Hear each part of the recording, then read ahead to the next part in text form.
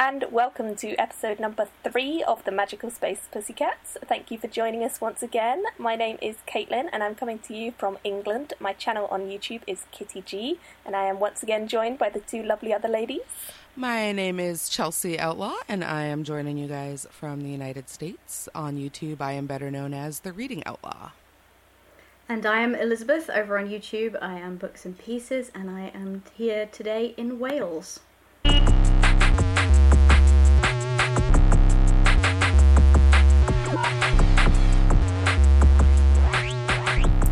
Okay, and today's episode we're going to be doing all sorts of things. We're going to be talking about the book Sinners, which we all read over the last month. So we're going to do some spoilers on that, so just be aware. And we're also going to be talking about the various news articles that we found over the last week in our What's New Pussycat segment, which is going to be up first. So, shall we launch into that? Yeah, let's have at it. Okay. So, the first thing that I found whilst I was looking into various news things of the week, and I was actually tweeted this on Twitter, which is really exciting, is an article that Tor published very recently of various different science fiction and fantasy booktubers. And as we all know, Tor is a pretty big publisher. They publish lots of books in science fiction and fantasy. So it's quite exciting to me to see this article with a ton of people included. I agree. I'm torn because it's not all SFF specific channels. True. Yeah, I felt the same way. It's like lots of general booktube and yeah, there's lots of the bigger channels mentioned, I think. Which is okay, because those, make, there are SFF content featured on those channels, but also, if you're going to call your article SFF booktubers to keep an eye out for, I don't know that, Peruse Project is necessarily the best person to include on your list. I love Reagan's channel. She's just... You're burying the lead a little bit. You're kind of mispitching that if people are going to be going to Reagan looking for mainly SFF content. True. Yeah, she reads some fantasy, but that is largely just YA stuff and general booktube. I mean, it gives the context for some of the things that booktube talks about that might be a bit more alien to people coming from a blog context. But I think perhaps it gives too much content and not enough specifically SFF, given the title of the article. Yeah, there are a lot of people mentioned in the article, and I would say probably a third of those are specifically booktube SFF, or people I would consider. Or are people the Readables, who I don't even think is making...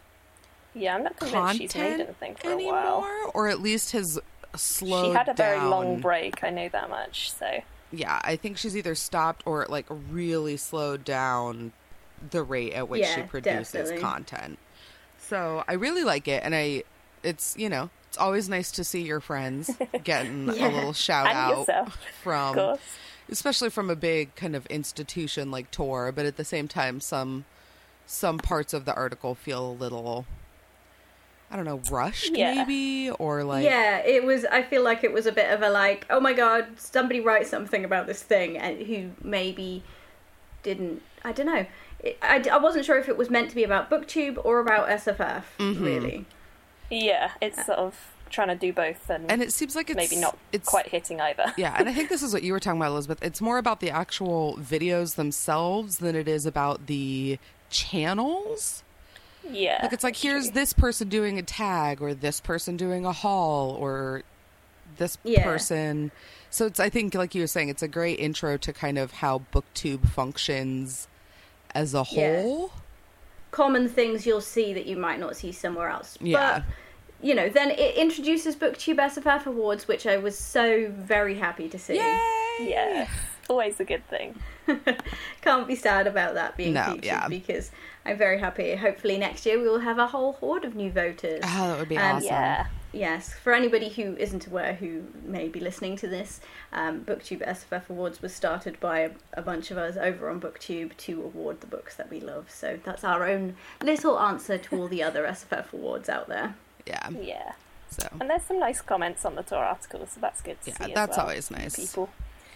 Excellent. Okay, so that's just a little mention to that one, and we'll put a link to that article if you guys haven't seen it, because there are some people that you may not have heard of, so we'll definitely link that down below. Exciting new thing for all us pussycats is that Uncanny Magazine is doing its Year 3 Kickstarter. Yay! And I know we are all huge fans of Uncanny Magazine here. And I am going to be backing it. I haven't yet put my money in, but I will definitely be getting the subscription thing because I love everything they do. I'm so impressed by it. I mean, same. How can you not? Yeah, I backed the last one. They have, of course, already surpassed their original backers goal. Of course. Yeah, I don't think for anyone who has read Uncanny that it is necessarily surprising at all.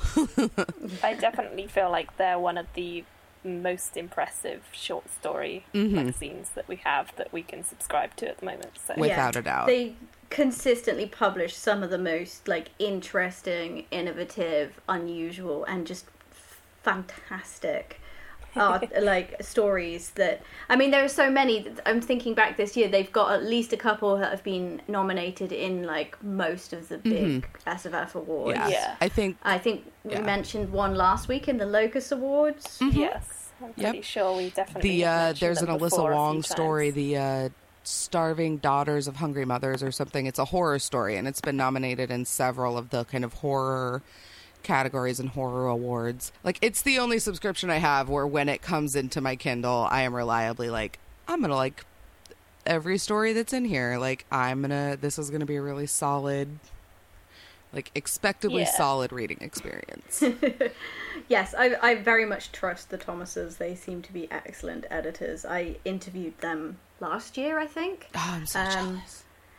Yeah, and they're such sweethearts as well. I love them. So, yeah, we will be giving all our money to Uncanny, and we recommend that you do too. Of course. Yeah, and they will be at Mid-Americon, so I'm going to swing by and see if they've got any of those lovely Space Ranger unicorn patches still hanging out. Get yourself one of those, definitely. Next article. What exciting new thing have we found?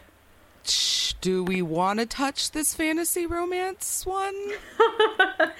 Let's we can give that one a go. Let's. Seeing as before we started recording this episode, there was already quite a lot of discussion happening about this article. Why not dive into this one? All right. So this is an article that I found this morning, actually, on Fantasy Faction, who are a UK blog, I believe, and they post all sorts of various articles about fantasy and SF. The particular article that we are talking about is called "Why Are the Worlds of Fantasy Romances So Grim?" And it's a fairly short article, but it references quite a lot of different books that would be classed as fantasy romance. Most of them are older, with a few newer mentions, like Lanny Taylor's Daughter of Smoke and Bone, Outlander, things like that. What do you want to say about this, ladies? I was not a fan of this article. No, I understand where they're coming from. It's something that a lot of romance writers in general, romance critics and stuff, have had to grapple with over the years. Is when we include sex and sexual violence in something, how do we treat it, and can it be portrayed positively, and that kind of things. And but I don't feel like this article goes in depth enough. I don't think it actually grapples with the topic that it's trying to present to us. And I think in some ways it's actually kind of making excuses in a very bad way. Yeah. It's not meaning to, I don't think. I don't feel like the author, who I can't find now, somewhere at the bottom. I'm sure it's maybe just a case of not going far enough. I think that's what we potentially all agreed on. Yeah. The article talks about various different subheadings like power and control, deprived villains, and abuse. And then the final sort of section is "It's Not All Grim," which basically says, but everything I've said so far is not the rule for everything. So just be aware that I might be wrong. Yeah, here's my entire thesis. But it's okay, because not everything's like that. Which, first of all, my problem with this article is twofold. One, I don't find it very well written. It doesn't do the thing where it puts out kind of a general thesis or idea and then pull in specific examples to back it up. It doesn't do that very well. And second of all, what we were talking about before we were recording and what I just keep coming back to is, while it doesn't make it right, as long as within romance the dominant narrative is a hetero one of men in power and females not in power, one of the primary things that you're going to see is violence, and is going to be sexually based violence. It's just, it uses that argument of, well, but it's historically accurate, and like, but no it's also not. No. I did not care for this article. Yeah. The argument of historical accuracy in fantasy has been taken to pieces so many times that, like, just trying to do it again, just, oh, God. Yeah. Go and find someone else who's done it, because there have been so many takedowns of it, and Just Google it. You can find a million of them. Yeah. / don't go anywhere near My Daughter is Smoke and Bone trilogy. Don't you do it. Don't go there. We will rumble. Yeah. We will rumble in the jungle if that's how you want to throw down. Because it starts off with the antagonists in traditional epic fantasy, which is like very narrow in general. The villains in fantasy romance are evil, uncaring, violent, and bent on domination. Yes, okay, that's your villain. Like, that's anyone. The additional twist in romance to make you loathe them more is depravity and perversion. Like, not always. You don't have to have a perverted thing. Because the examples they give, which I know you had issues with Daughter of Smoke and Bone, yes, maybe. But there are plenty there are plenty of fantasy novels that have a romantic twist where the villains aren't sexual villains. Like, it doesn't have to be. You can have a villain who's just villain. And then they even say even an antagonist who shows no obvious sexual perversion can be twisted in other ways. So it's just, they're generally evil, but you already said they were generally evil. That's what makes them the villain. So yeah, I don't know.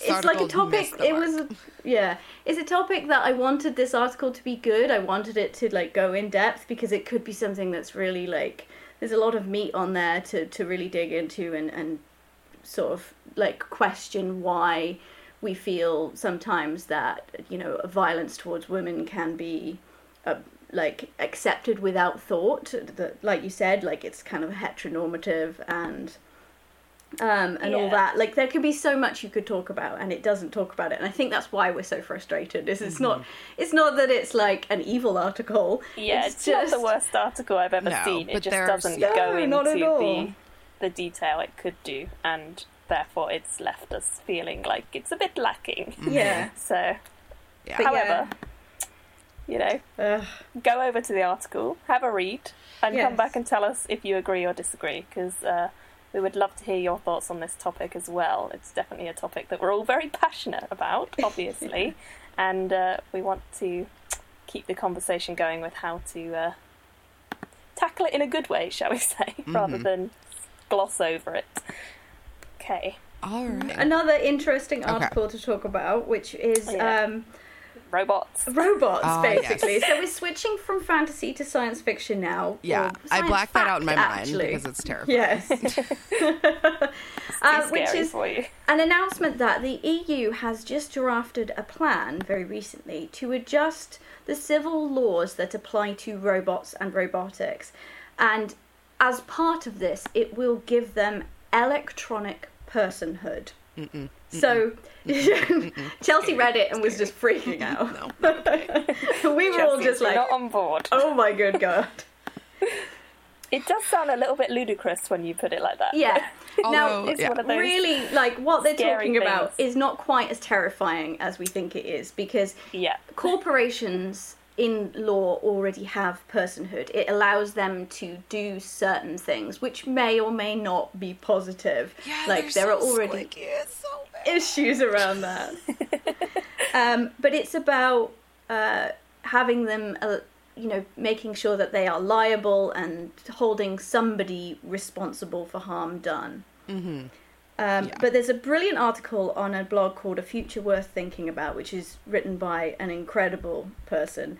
And he talks about how, whilst that's fine, you know, we do need to tackle these things about liability and law and how robots are dealt with.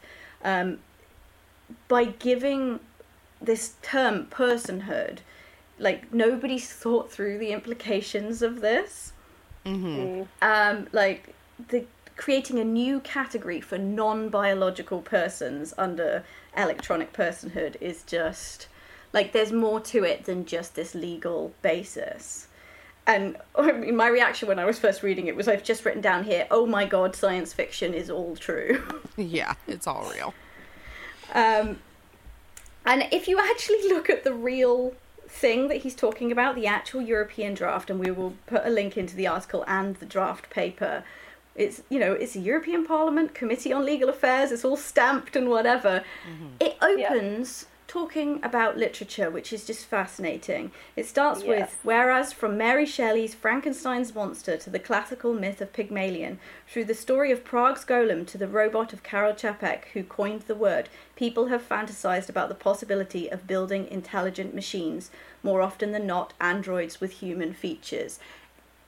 What? It's just amazing. It's like, the actual paper itself reads like a science fiction story, and it suddenly brings home to you this, like, utter terror of, like, we live in science fiction come true. Like, it talks about humankind stands on the threshold of an era where ever more sophisticated robots and other manifestations of artificial intelligence seem poised to unleash a new industrial revolution, which is likely to leave no stratum of society untouched. Bum, bum, bum. Bum, bum, bum. That could be a trailer for a film, couldn't it? Like, that literally could be the trailer for a new science fiction. Yeah. They actually reference and quote the 3 Laws of Robotics from Isaac Asimov in it. And I'm just reading it, like, the more you read it, the weirder it gets. And you're thinking, this is law, this is real, and it's absolutely baffling. Yeah. But one of the... I could just go on about this forever. Because, I mean, when you think about personhood and all these robots, like, you think about iRobot and the robots taking... They What's so scary is it's not like a corporation having personhood. The ultimate aim with corporations is not, like, all these genius people working to give them sentience. Yeah. Like, we're placing laws on something that is still in its infancy. So when it's going to develop and people are trying to make them intelligent and into something that could become much more of a person. Yeah. Yeah. Like, I know we recently read, Caitlin recently read Closed and Common Orbit by Becky Chambers, which deals a lot with that. Yeah, I mean, that book, it's not out yet, so I won't give any spoilers, but it definitely focuses on a main robot AI character trying to sort of assimilate into humankind and become a human and live undetected. So it's definitely an interesting book to compare. I sort of think that it does a lot of interesting stuff in that book that is kind of happy because Becky Chambers is that kind of writer. Yeah. But it could have gone a very different way if she was not that kind of writer and she wanted to take it in a very dark way, then things could have definitely gone very differently, and the main character could have got involved in all sorts of stuff, which would require laws to be in place and to counteract. But as it stands, that one is not too terrifying because it's quite a happy series. But thinking about other books that we've read recently, like Sinners, with artificial intelligence, and Illuminae, which I know we've all recently read by... these are the other end of the spectrum from that one. Where artificial intelligence is integrated into society, it's still considered like artificial and a robot, like a helper to the humans, but it gains more sentience than they're willing to believe or wanted it to have. And it's created from its own self, and we don't know where this is going to go, and yet we're trying to make laws about it without thinking through far enough. And that's what that Future Worth Thinking blog talks about. And one of the things they reference is another article, which is so good. I love this article. Oh my God. God. This article so much. Which is from the New York Times Sunday Review, and it's called Artificial Intelligence's White Guy Problem. And it's basically saying that we encode our biases into our algorithms, into the computing technology that we build. And at the moment, you know, the structural problems of the world are racism and sexism and like problems against sexuality, and it goes into a couple of different problems. Like Google's photo app applies automatic labels to pictures, was classifying images of black people as gorillas. Google apologized. It was unintentional, but they obviously tested these things on a larger batch of white people than black people. You know? They're saying like algorithms learn by being fed certain images chosen by engineers, and if the engineers are unconsciously biased one way or another, the system learns that, and the system learns that bias really well. Yeah, there's another article from the MIT Technology Review that's talking about the World 2Vec data set, which is like a huge data set that companies like Google use to pull from for their search queries. And it uses an algorithm based on comparison. So, for example, if you type in Paris is to France as Tokyo is to X, the answer will be obviously Japan. However, what this article is talking about is if you type in father as to doctor as mother is to X, the answer will be nurse. And if you type in man is to computer programmer as woman is to X, the answer will be homemaker. So delightful. Yeah, so clearly there are some like underlying both racial and gender-based connotations, which is not surprising when you keep in mind that a large portion of all computer programmers are human. All humans are fallible, but most of those fallible humans are also white males. Yeah, which we spoke about in our last episode when we were talking about how they actively changed like computer engineering and programming to be a male dominated profession, and that was artificially engineered by humans. Mm-hmm. Yeah. So that's part of what makes it so scary to me is I make jokes all the time about if we have to pick an evil overlord, I am fine with Google being our future technology rulers. Like that's whatever. It's coming down the pike. But to give legal rights and guarantors to a system that is already being biasly programmed, even if unintentionally, and then to do so without full respect to the potential growth and consequences of that field is just like really scary as a lady, and we should probably pump the brakes on that a little bit until we understand how that's going to work. Putting laws down on it before we understand where it's going is not... And or like putting down laws that don't deal with, like, don't seriously think through the implications enough. They just deal with how it is now without thinking about the future far enough. And both the MIT article and the New York Times article talk about ways in which we should deal with it, or people are dealing with it. The MIT guys looked into ways they could correct the biases. They did it really well, and it seems to be a really clever way of fixing things. Mm-hmm. But the New York Times article talks about how we really need to get corporations and governments involved and making laws about this. Like, there needs to be active sort of change and stuff done about it, rather than just letting technology learn from our biases now, which is kind of... It's just learning from this mass of information, a lot of which is just horrendous and full of like the unconscious things that we say, or the very conscious things that people say negatively. Mm-hmm. And I think this is a very good jump into Sinners, because the artificial intelligence that comes up in that like the way they talk about the internet and stuff like that. There's a lot about how it learns just from what's on, well, they call it the data line, but the web, like what information is out there, and it's just grown naturally. And Cadogan is very, very involved in this sort of. She's very heavily involved in technology and the developments of that, and she was back then. She coined the term techno-feminism back in the 90s. Such a good term. Yeah. Such a good term. There was a more widely used term called cyberfeminism, but it was felt that this only really dealt with like the information technology rather than also biotechnology and the wider worlds of like physical technology, so robots and the way technology interacts with our physical selves, which is something that Sinners deals a lot with and which we will jump into, I think. Yeah, let's go on to Sinners.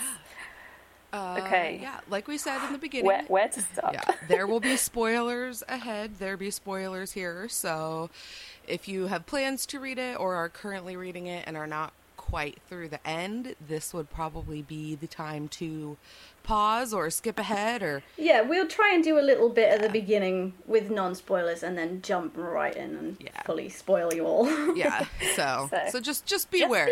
Don't come and rage at us on Twitter because you have been warned. You have been appropriately informed.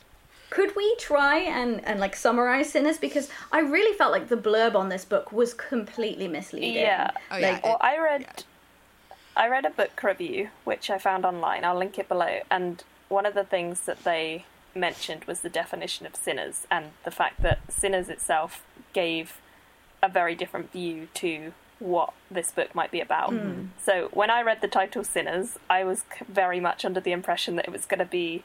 Well, I mean, hearing the title Sinners first puts the wrong thing in your mind anyway, because it's not necessarily sinning it has nothing to do as with in like God and things like that, which is what you initially think. Then you notice that it's spelt with a Y, so you're like, oh well, maybe it's like robots doing something and we've changed it to a Y because that's cooler, and maybe that's what she's done. And so you're like, oh, maybe it's like, you know, sitting with robots or something's going on there. And then you find out the definition of Sinners itself, which is actually members of the online hardcore, an outlaw band of hackers, simulation pirates, and a reality synthesizers hooked on artificial reality and virtual space. I want to be a simulation So it's not pirate. quite... Yes, simulation pirate does sound really quite cool. Well, in the book they define it. It's synthesizers. It's people who synthesize, people who make things. So hackers, programmers, video makers, creators, what we call now creators, like content creators. We would be sinners in the operational definition of this book. No. We create digital content for consumption by others. Yeah, we take things in and turn them into something else. Yeah. So once you sort of understand the definition of sinners, you can kind of get a bit more of what the book is about. It's about various different people. There's a big corporation, as there usually is, trying to change things around and come up with new technologies that loads of people are going to love and they're going to make lots of money off. And we have a group of sort of ragtag pirate-like, shall we say, hackers who are not really on board with this, and you kind of follow these two different people or groups, I suppose, where you've got the big corporation doing their thing and you've got the hackers doing their thing, and inevitably they meet in various virtual ways, and there's a conflict there. Yeah, so that would be my kind of overview. It's in a world where, like, a certain amount of virtual reality is present, like these hot suits that simulate the feeling of like, if you're watching a music video or a movie, you can be in it because the suit will, like, squeeze you in certain ways and show you the movie right into your eyes. But then this new technology gets introduced where they literally drill into your skull. I'm like gesturing, like drill into your skull and put these wires in, so you feel it as well, and you are hooked directly into your entertainment experiences and into the web. So it all gets a little bit too sketchy and scary for me. And of course, at that point is when the book takes its really kind of dark turn and things. And this is the new technology that the big company is trying to introduce. So And it's how we grapple with that and the thoughts around that are really quite so interesting. But I mean, we mentioned last week about our overwhelming feeling about there being so many female characters in it, more than we expected in like a cyberpunk or sci-fi type novel. Does everyone still feel that by the time we got to the end? Oh, yeah. Yeah, I think so, definitely. I think you notice a lot more that it should be that way in all books. Yeah. And reading a book that does do sort of 50% female, male, makes you think, why aren't all books like this? Because that's the thing. It's not like it's like all women and no men. It's just like it's just a good equality balance of representation. But even that is so rarely occurring that we're like, oh my God, there are so many women. What is happening? How are there so many women? Because obviously women are people who can do things also. Yeah, there were characters where their gender didn't come up for like a page or two. It really didn't matter. And then it snapped into place and they'd say she or he or whatever. And I'd be like, oh, it's a woman. And I'm imagining them as a man. And I'm like, what? My brain has been programmed badly. Like unconscious biases are a bitch, Elizabeth. I'm so sorry. Yeah. Yes. But kind of what I liked about this book is it's framed as though there are obviously people who are operating through bad motives, but the technology in and of itself isn't necessarily a bad thing. Like it ends up becoming a harmful and bad thing because of, like we were just talking about earlier, lack of understanding about how it's going to function and lack of forethought into what might happen. But there are like therapeutic and potential positives for the technology mentioned.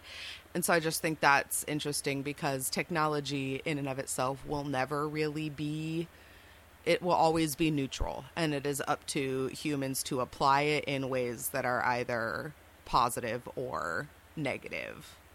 So yeah, so much so. Yeah. It's like it's not about the technology, it's about like the corporate use of it. Just trying anything to make money is what is questioned, and it's very much like at the end, this isn't a spoiler, like one of the characters, like right at the end, like tries to run off to a pastoral idyll and get away from technology. And it doesn't work. You know, the other characters come and they're just like, you can't do that. Like, it doesn't do that. You can't disconnect from technology. It's still here. It's still out there. Like, we have to deal with what happened. And be intelligent about it and be informed. Which I thought was fascinating. Yeah, I really appreciated that. I also really liked the commentary. There were a couple conversations of how in this future world, much like in Ready Player One, we have kind of gotten the physical planet to a place that is no longer as easy or positive to inhabit. And so instead we have retreated into this digital world. As opposed to actually taking steps to fix it, we are just running away from it and trying to go digital. That really reminded me of Otherland, actually, which is by Ted Williams, that I read the whole series for. The first book sort of hints at a very similar situation where the world is kind of going downhill, everything's a little bit messed up, and so everyone retreats into virtual reality, and that sort of becomes the place that everyone sort of lives and does their day-to-day stuff, and they just get like nutrients from suits and so on because they don't want to live with what they've done, they just want to hide in VR. And this book definitely reminded me a lot of Otherland later on as well. I won't say because I don't want to spoil Otherland, but some of the stuff that happens in Sinners, I was like, oh man, this is so like Otherland. I don't know which was written first actually, and I'm sure they probably didn't steal off each other, but there was a lot that I was like, what? Yeah. So but I like cool. that Cadogan presents like multiple ways of interacting with it. So you have one character who fully immerses into the virtual reality and the connections. You have one character who was very much part of the previous version of the technology where they were really into their way of having the hot suit and the goggles, and so it wasn't quite so immersive. So they used it, but they weren't in it. And then you had the characters who were doing things to create virtual reality, or were like, but they programmed it, they adjusted it. So you had Sam, who was the hacker, like, extraordinaire, who very much like worked through the net. Yeah. And you had Gina, who at the end is like, I didn't do those things because technology made me change. I did them to make, like, I made videos and technology because I wanted to do things, experience things. So, and she doesn't necessarily judge. It isn't like getting into the technology, getting into the net is bad, and then being out of it is good. It was all just different, interesting ways of expressing, which I mean, it's all just different levels of interaction with that technology. And how should we veer into some spoilery stuff? Yeah, let's go for full spoilers, because I want to talk about artificial intelligence. And I want to talk about bleeding faces. So well, that really sums you two up, doesn't it? Yeah. Getting fully into the spoilers, this book gets batshit crazy. So fucking crazy. So crazy. Oh my god. Like, at the beginning, like, I read a lot of reviews online afterwards just to, like, to see what other people were thinking, and they were like, oh, I gave up after 30 pages, it was so difficult, I hated the multiple points of view, I hated the future being weird and whatever. And then I was like, no, you've just got to keep reading. Criticisms. Yeah, I was saying that's really not fair. If I had not had this conversation coming, I might not have pushed on to the point where it got as good as it did. But I felt like once I got to about halfway through, a little after halfway through, it suddenly became clear why all of that really complex setup was so necessary. Because what happens, you need all those things coming together to understand, like, this is a big story about lots of people, because real situations aren't simple. Like, real life, how technology and corporations and people and situations interact don't involve two people versus the great government, saving the day. It's everyone. Yeah. And there's so much in the technology and how it survived or didn't survive that made it how it was. So I just thought it was brilliant how it all came together. So to do a little synopsis of the spoilery parts, we've already mentioned that the holes in the skull are drilled. They're called sockets. So you are able to directly kind of mentally import what is essentially the internet into your brain. And it's a very experimental procedure. And essentially a virus is released, and it becomes a sentient virus. And it spreads to anyone who kind of has these neural connections and basically just causes their brains to melt. Yeah. Or to just kind of implode, they shut down. And so it kind of literally not only kills people, but dismantles the internet as it's known, like, in the context of the book, and just takes this world that is kind of fully reliant on this digital access and input and destroys it.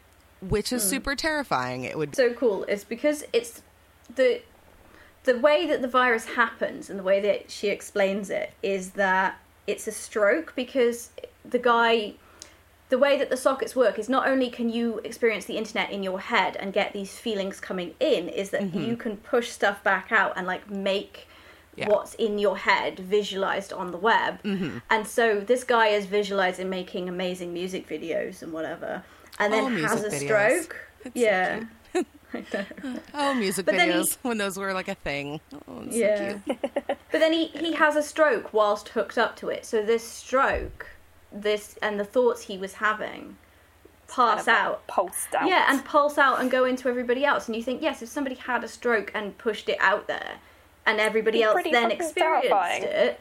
Horrible. Yeah, But then what's so super, super duper great is not only does it melt your brain, while it's melting it, you turn into a zombie. Yeah, it's so awesome. I felt like it's a lot like, it's the cuts between the point of view. So you cut from one person's point of view to another, and from their in real life, in inverted commas, point of view to their virtual point of view.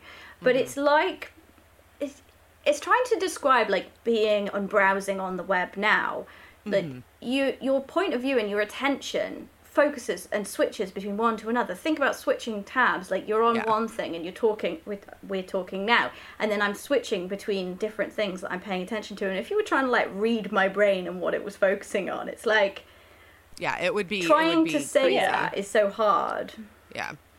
Or, you know, it's like listening to music while also reading on Twitter, while also looking at the article from Huffington Post, while also trying to organize your Google Calendar, and all those things that we are so used to doing simultaneously digitally. That, if you could open up a brain and look at the processing as that's happening, it would just be like a giant, like... Also trying to remember that Cadogan was writing this before this was a thing. Like, there were computers and programs software that you ran, but they did not work in the way that these do. I found that was probably the biggest thing I had to keep reminding myself of, was like, this isn't something that was written a year ago. This is something that was written decades ago. Yeah. Because it feels like it could have easily been written a year ago. Mm-hmm. Yeah. 1989, she said she wrote it. It was published in 1991, but she wrote it in 89 because I tweeted her to say, "Oh my god, it was so good," and she was like, "It's a lot less. There's a lot less science fiction in it than when I wrote it," and I kind of wanted to be like, "What? Did it get cut out? Did the editors get?" And then I was like, "Oh, it all came true." Yes, but also yes. This book is not as fictional now as it was when she originally created it, that's for sure. Yeah, I mean, imagine, like, being the audience when it first came out. Yeah. It must have been crazy. It's batshit crazy we think now. It's crazy now, so... Before the 90s, like this. Yeah, and they even have, like... This was written before I was born. Yeah, super portable technology, like, she talks about it being disguised inside an insulin pump, but that's basically a mobile phone, isn't it? That's, like, small, handheld... Yeah, essentially. Which is just fantastic. And I particularly love the focus on how this technology interacts with human beings, not just on that like crazy zombie level, but just on the intricacies of like the sockets go in your brain and stuff. But there were lots of other... It was obviously like... That's what everyone's focused on because that was the major issue, but there were small things that hinted at this could keep developing. This is obviously the way that in this imagined future it's going to go, and you think, this is how it is literally going now. The insulin pump computer is powered by a human being. It's needles. The needles of the insulin pump go into her flesh, and that powers it like a potato clock, and she refers to herself as the potato at one point. And that's something I've always wished for. That I'm like, that is the next step in technology that I am happy to take, but lots of people are like squicked by. Like, I would go for like an Apple Watch eager, but or a phone that like cuts into my... Like, it would be nice to never need a phone charger because you can just be the charger. But then we talk about like now we have cybernetic limbs that hook straight into your nervous system and whatever, and and that's how they move, is they pick up on impulses and whatever. So we're already there. This isn't still science fiction or like the next step. It's already there, but it's just that could soon very quickly and easily take the step from being well, it'll help people in like health terms to we might as well, and everyone will have them. And that's a lot of how they got the law through there, is that they already had these like implants that helped people deal with mental health problems. And then they were like, well, these sockets could help people in other ways, and then they passed the law without thinking through the other repercussions. So you have this like potential now. We are sitting so right there. So we don't want to do this, guys. Like, let's not do this stuff, and let's not have strokes going across the internet. We don't want all that. Well, and that's and of course that's in the book. Today. That's the thing. They pass the law. It goes, global. Then the stroke happens and the virus hits, and that's the point at which lawmakers are like, okay, no, we need to run some testing. We need to have some trials. We need to have some proper methods of certification, which I think we should have done this earlier. Yeah, definitely probably should have been on top of that a little sooner. But that's what I really appreciate, like, there were 2 points that really stuck out to me. One was after the internet kind of goes down, or after the net goes down, one of the characters talks about how she can't even imagine driving without these, like, smart programmed cars that have this internet connection, which essentially is like a GPS. Like, and I know people today who have said things like that to me. They're like, well, I just use my GPS for everything. I don't even know, like, how I would be able to do anything without my GPS. Like, I don't use maps. Yeah, and so I it's just like use that. She's like, oh, it would be so scary to drive even 50 feet without knowing exactly what was coming ahead of you. And I'm like, use your eyeballs. Like, that's how you know what's coming up ahead of you. Like, so it's that, like, subtle reliance on the network that is still there. There are still people who I think would almost literally cease to function if they just didn't have the internet. I genuinely think that, like, the idea of driving somewhere without having my GPS scares me because I've never done it. And, like, having to look at a map and write down where to go and what roads to go onto without having a GPS, that is terrifying to me. Yeah. So I'm one of those people because GPS has always been a thing since I've learned to drive. I think in the, like, probably on the same sort of page or maybe within the same sort of, like, statement, they talk about feeling claustrophobic without having access to the net. Yeah. And that is how we would feel now, like how I feel when my Wi-Fi goes down. Like, I'm freaking out. Oh, God, yeah. You don't know how to function. It's like the end of the world. Yeah. Because it literally is. Our brains are trained into having this access and being and functioning this particular way and talking to people. Having all the connections to people. And one of the phrase that repeats throughout this novel is "change for the machines." Yeah, and and it's talking about, you know, a lot of what it deals with is how we as human beings alter the way we function for the machines, or are altered by our interactions with technology, whether that's the internet or, you know, technology that literally implants into our flesh and blood. And which we can already say that we are doing today. Well, and it's changing. Like, it happens every time the new iPhone comes out. I mean, people have to readjust, and, like, we not only adapt machines for our use, but, like Elizabeth was just saying, like, our brains have adapted for the use and of this technology. Like, on a very small scale, it's when my phone is dead and when my husband and I are having an argument, and I'm like, well, I'm just going to look it up and prove you wrong. And then I'm like, no, I'm not, because my phone is dead. And so there goes all my instant access to information. And it's just, you're so used to reaching for and picking up and having that connection to the world at your entire fingertips that then to not have that feels both claustrophobic and incredibly isolating at the same time. Yeah, and one of the phrases they say in the book is, you know, change for the machines. Every time they bring in a new machine, more change. And you think, like every time a new, like you said, a new iPhone comes out, you alter, and every time a new version of a software comes out. But you think how much jobs have changed over the last 40, 50 years. Like, we brought in computers to make a specific job easier, like word processing was easier than typing. But what has come about has been a complete change in our economy, basically, on how we function. We now have the information economy rather than, like, the service or the production, manufacturing economy, and production. And it completely changed everything. And so we change our society, we change the way, our habits, the way we interact with people, not necessarily negatively, not necessarily positively. Like, going back to what we said right at the beginning, technology is largely neutral if we set aside the inherent biases that we put into it. Yes. Setting those aside. So it's just fascinating.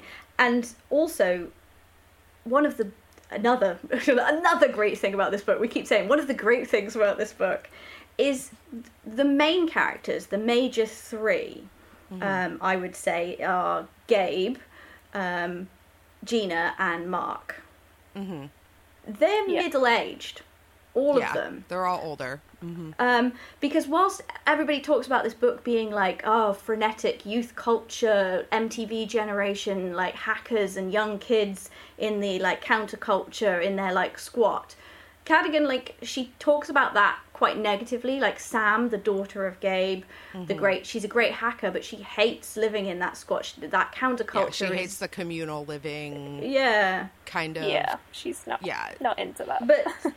But Gina and Mark and Gabe, and we also have Fez and Gator, who are all older as well. They've survived these changes from the machine. It's all about adaptation and learning and being aware and like how you interact with technologies and surviving that change. And the people who haven't survived, the younger generation, you see them struggling in these like mad MTV hacker like places. Yeah, literally these like squatter communities, like under piers and in abandoned buildings, and like I mean they're literally, it's what you would imagine a cyberpunk future like gang of teen hackers to be doing and living in. And on the similar point, that's the other thing I loved about this book, is they talk very briefly about, it's not just as though the sockets came out of nowhere and have only ever done harm. Like, every new scientific advancement comes with losses for the gains it provides, whether that's fusion or fission or the airplane, or, I mean, the book even goes as far back as the creation of fire or the discovery of fire. And that's very true and very apt. With great change and great benefit comes great potential loss and great responsibility. Throw a little Spider-Man in there for you. But, you know, so that's kind of what I setting the biases aside, that's kind of what stuck out to me, because we will, at least foreseeably, never create or have new invention if we are constantly only focused on the potential negatives, and attention need be paid and proper test studies and trials need be run before we go drilling holes into people's skulls. But there will always be the potential for exploit and the potential for loss and the potential for people to use and abuse the system. And that in and of itself should not be a stop to progress or to attempts to move forward. Yeah, absolutely. Definitely. There's a brilliant article I found, and unfortunately you will need either an institutional access or to pay to access it, because it's in an academic journal. Stupid JSTOR. I know, with JSTOR. It's really good. It's called Pat Cadogan's Sinners, Refiguring Nature, Science and Technology by Laura Chernak from the Feminist Review in 1997. So we're going back a bit.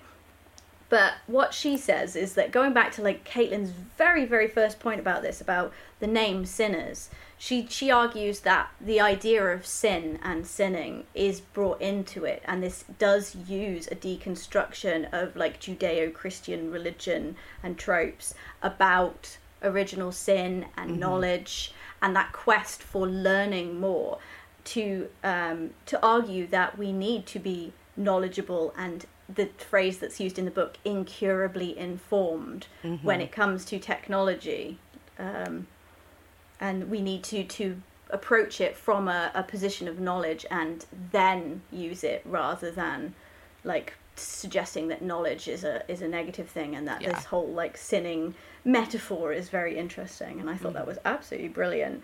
So we'll put the link in there, and then if you can get to it or find it somehow, then that's great.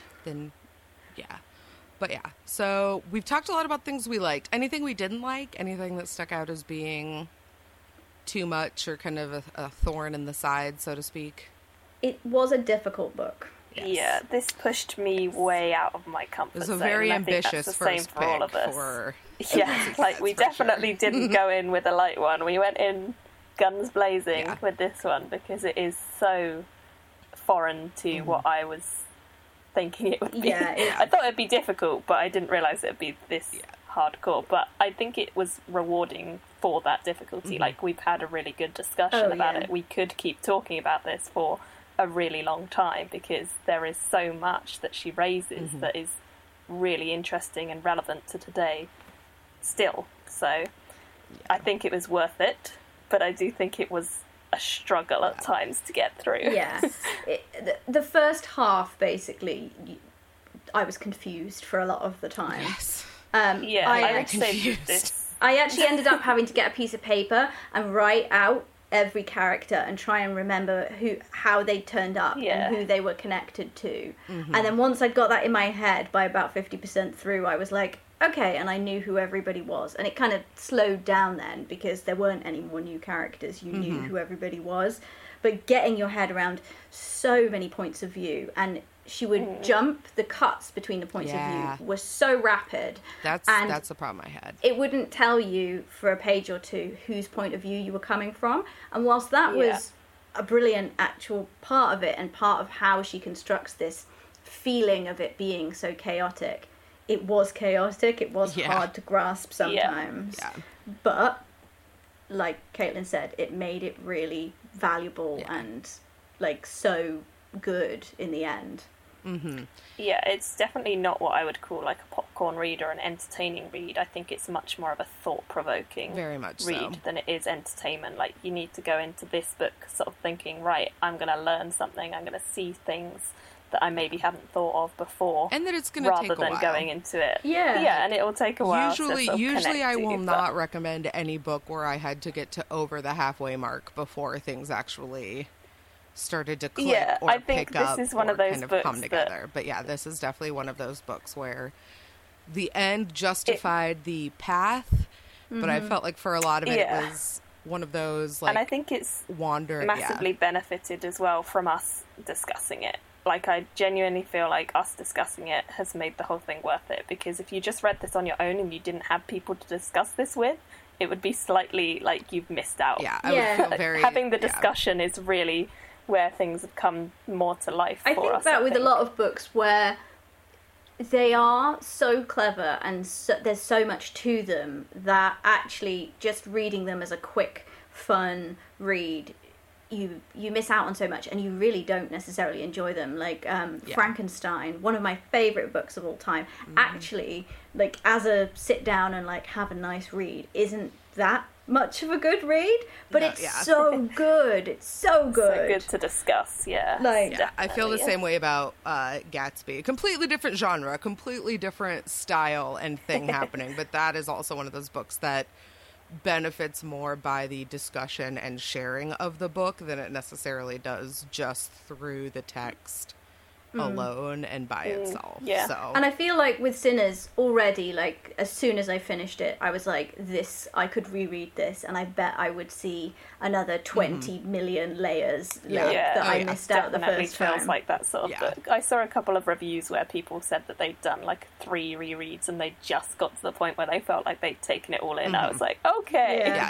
definitely so maybe one in of those the future. Books, where now that I understand who is who and what is actually happening, going back to the beginning, I feel like, would just reveal another layer of stuff that I missed because I was so busy trying to get a grasp on just the basic plot line and character structure. And like Caitlin said, I mean, this is one of those books that you could take from almost any angle, and there will be so much to discuss that it's kind of overwhelming. It's kind of an information overload kind of thing. But as a first pick for a Lady Vault's Choice, like, my God, this was a good choice, because it has shown me, like, so much value of, like, women writing, like, 20, 30 years ago. Like, well, how long ago was it? 25 years ago? 25, 26, something like that.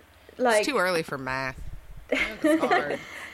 And she's not somebody... She does come up if we're talking about cyberpunk and whatever. And she's still prevalent and people know about her, but it's not... She's not an author that you hear about tons on BookTube or necessarily. She's. I recognized the name, but could not have told you anything she had actually written before we sat down to read Sinners. And this is exactly why we want to, like, read these things, is to find out why everybody talked about these books back in the day, and, like, realize, remember that there's all this amazing stuff, not just what's coming out new, but, like, these amazing books that we have to inform us, and that will reveal the same arguments and frame current arguments with like brilliant sort of ideas. And with that said, shall we talk about the next book that we're planning to read? I think so. I think, good.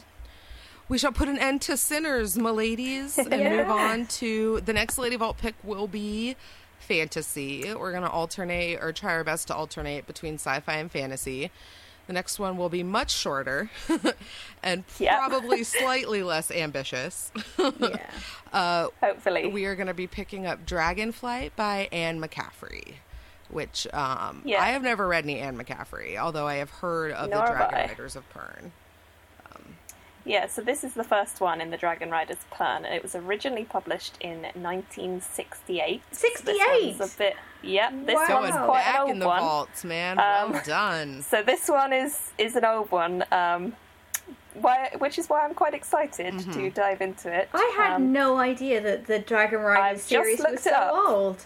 Yeah, I just looked it up because the edition I've got is the 1981, but it said it was a reprint, so I was like, let me see. And apparently it's 68. Wow. So I actually have read this before when I was a kid, and I sort of started getting into fantasy, but I literally remember nothing. I have this vague memory about literally like people riding dragons and I'm something pretty sure about there will stirrups. be dragons in it. Yes, like Spoiler so. alert. That's as far as I've got. So this will basically be a first read, even though it's a reread, because that's all I remember. Yeah. And then while we're talking about it, before we go on to what we're reading, I will go ahead and say we will probably be, we will be skipping the next episode. All three of the Magical Space Pussycats are headed to various conventions. Elizabeth and Caitlin are going to 9 Worlds, and then I will be going to Mid-Americon. So we will be holding off the next episode until the end of August, and then we'll be coming back with a kind of a mega episode where we will include spoilers, and we will just talk about all of Dragonflight and do the whole book as well as kind of a convention wrap up. So if you don't see us in your feeds or on YouTube for a while, do not fear. We have not abandoned you. We are simply off doing We're just going to find out all the exciting stuff. Yeah, so rather than being back in 2 weeks, we'll be back in 4 weeks, and we just won't do that like middle of the book sort of thoughts. We'll just go right in. straight into the end and wrap it up and full discussion. Yeah. So glory. Very exciting. Yeah. All right. So, should we talk about what we're reading? What everybody's got on the go? Yeah. Can do. Is anybody reading anything? I was gonna say maybe. Yes, I am reading something.